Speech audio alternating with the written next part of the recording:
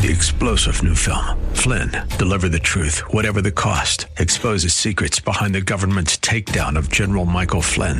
Flynn knew what the intel world had been up to. He ordered the first audit of the use of contractors. This set off alarm bells. He told the truth. He was the most dangerous person for Donald Trump to hire. They had to get rid of Flynn. Flynn, deliver the truth, whatever the cost. Available now. Watch it today. Go to salemnow.com. salemnow.com.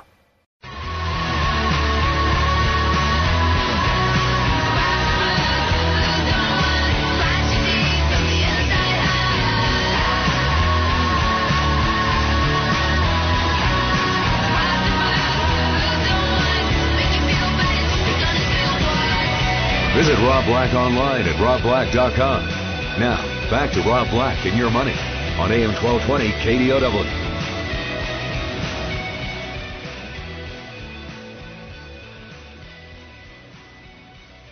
I'm Rob Black, talking all things financial, money, investing, and more. 800-516-1220. Joining me now, Patrick O'Hare, Chief Market Strategist with Briefing.com. It's the first place I stop, and I read the page, one column each and every day. How are you, Mr. O'Hare? Hi, Rob. I'm doing well, thanks. Good to be back with you. Good to have you back, especially when the markets are down triple digits. What's going on?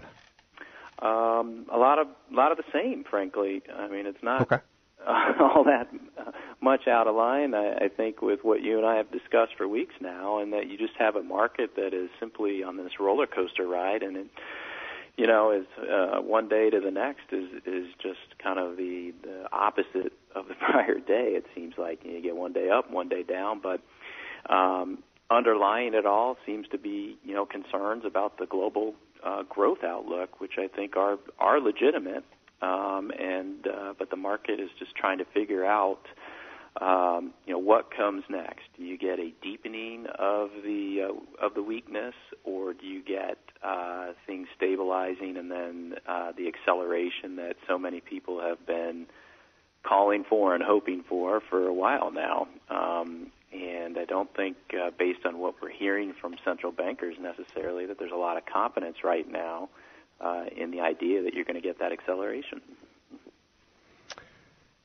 Where do you think the Fed goes in the final 3 months of the year? Because they didn't do anything last week, and it's honestly got me just mad in my head, because it's kind of like Greece. No more stories about Greece. Like, I can't take it anymore. Can we do more stories about the Federal Reserve, and when they or won't they? When they or won't they? I need to get this resolved. Help me. Yeah. You're so right, Rob. I mean, I think I'm exasperated like you are, and I think everyone's exasperated with this whole question of, you know, what's the Fed going to do and when? And they've created this mess, frankly.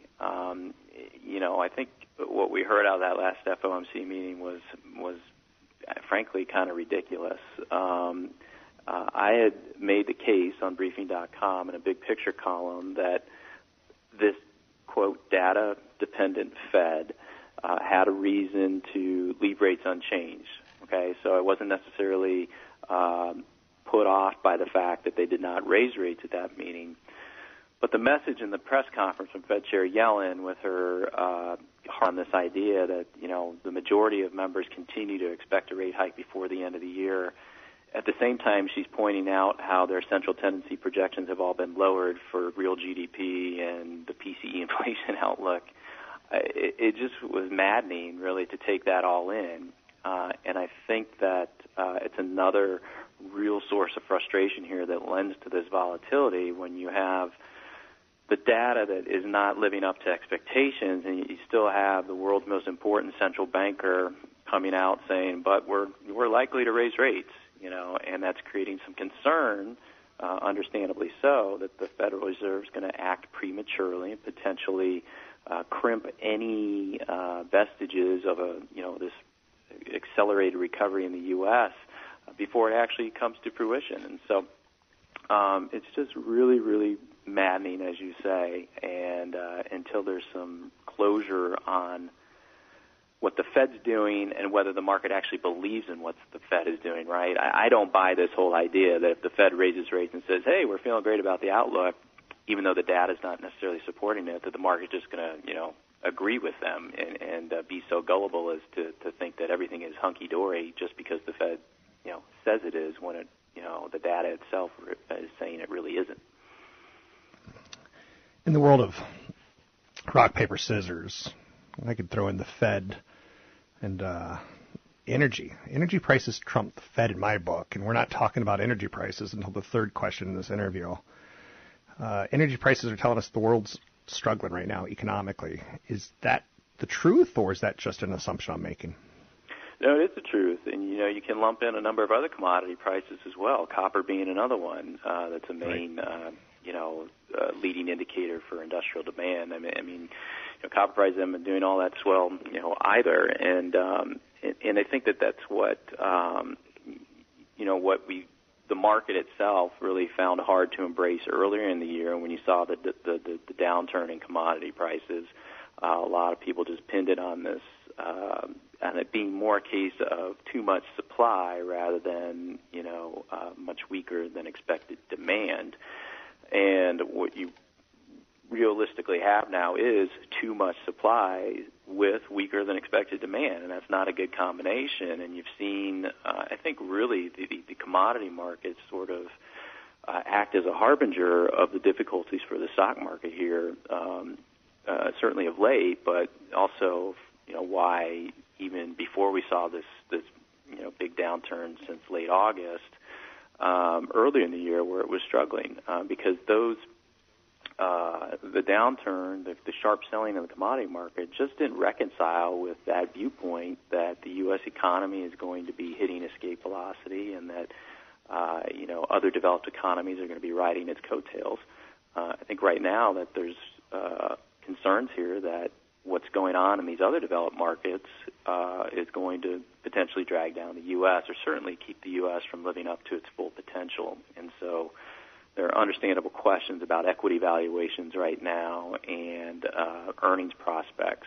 And again, it's just another headwind right now for the market that's pinning it down and essentially leaving people more reluctant than they have been in the past to go in and buy on these dips. I'm not reluctant to buy typically 26 weeks out of the year. Like, I'm not reluctant. I do my 401k. I keep it business as usual.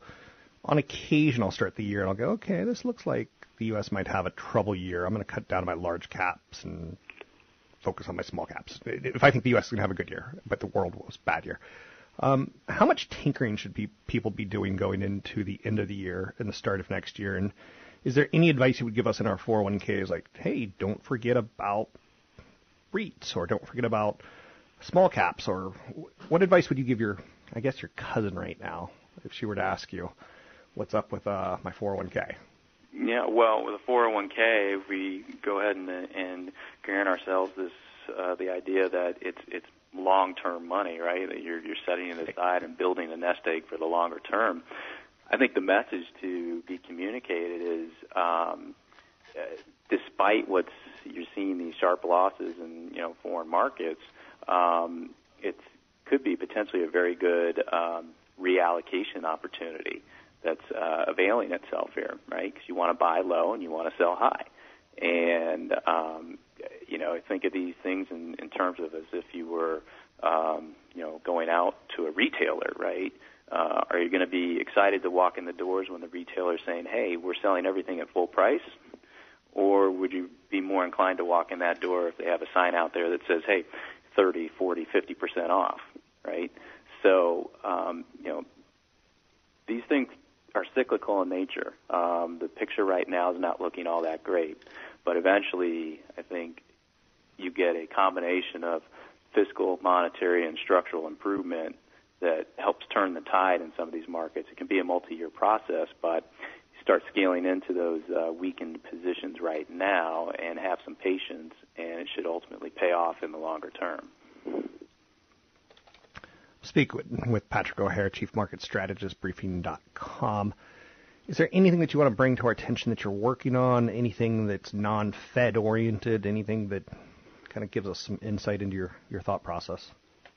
Well, again, we keep coming around and started off this interview, we were saying that the market is trying to figure out, where is what's coming next? Is this global economy, going to stabilize and accelerate, or is it going to eventually, turn even lower? So I'm watching these data points. Tonight you're going to get the flash kicks and PMI reading out of China, which has been very problematic for global markets of late because it's continued to point to a contraction in the manufacturing sector there with a reading below 50. And I think that's in the very immediate term here going to be the key number to watch that will set things up certainly for Wednesday. So I'm going to continue to watch this data because it does play into everything that's central bank related and the policy initiatives that are being embraced by central bankers. Going into next year, let's just say the Fed does raise interest rates by the end of the year or first quarter. What do you think the market will look like? Will it be financials working? Will it be energy? What's the ramification of going into next year with a higher interest rate, even if it's from 0 to 0.25%, which is still troublingly low?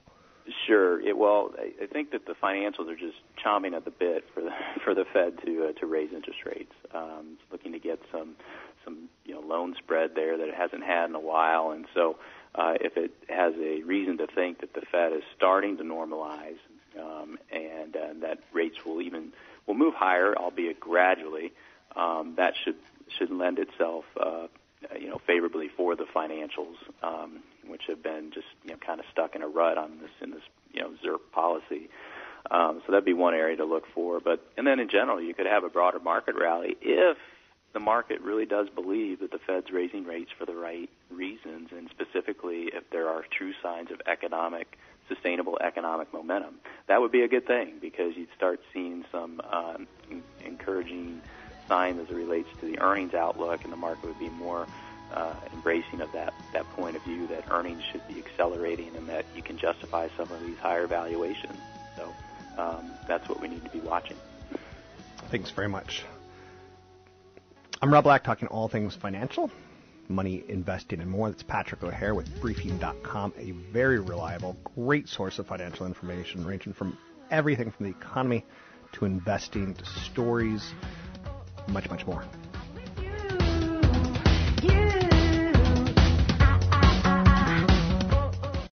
Three-star General Michael J. Flynn, head of the Pentagon Intelligence Agency, knew all the government's dirty secrets. He was one of the most respected generals in the military. Flynn knew what the intel world had been up to. He understood its funding. He ordered the first audit of the use of contractors. This set off alarm bells.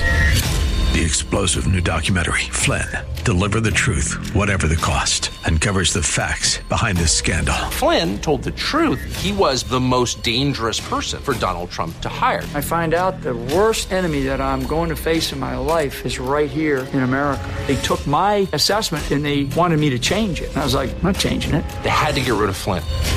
With in-depth interviews, archival footage, and never-before-seen personal records of the man behind the headlines. I just felt like I was drowning. Flynn, Deliver the Truth, Whatever the Cost. Available now. Watch it today. Go to salemnow.com. salemnow.com.